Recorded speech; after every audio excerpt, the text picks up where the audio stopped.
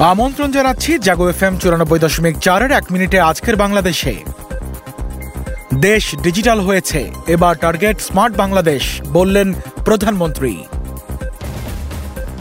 বিএনপির সঙ্গে কোয়ার্টার খেলা হয়েছে, নির্বাচনে হবে ফাইনাল, বললেন ওবায়দুল কাদের।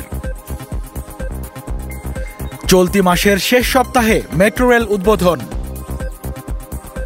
রাজধানীতে মাদক বিরোধী অভিযানে আটক 23।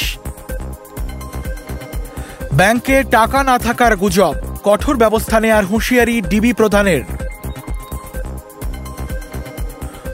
মির্জা ফখরুল আব্বাস সহ 224 জনের জামিন নামঞ্জুর।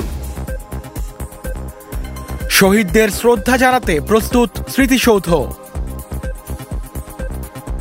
নার্সিং ইনস্টিটিউটের ছাত্রীর রহস্যজনক মৃত্যু। জিএম কাদেরের চেয়ারম্যান পদ নিয়ে আদেশ মঙ্গলবার। বিএনপির এমপিরা কি কি সুবিধা নিয়েছেন জানতে আইনি নোটিশ।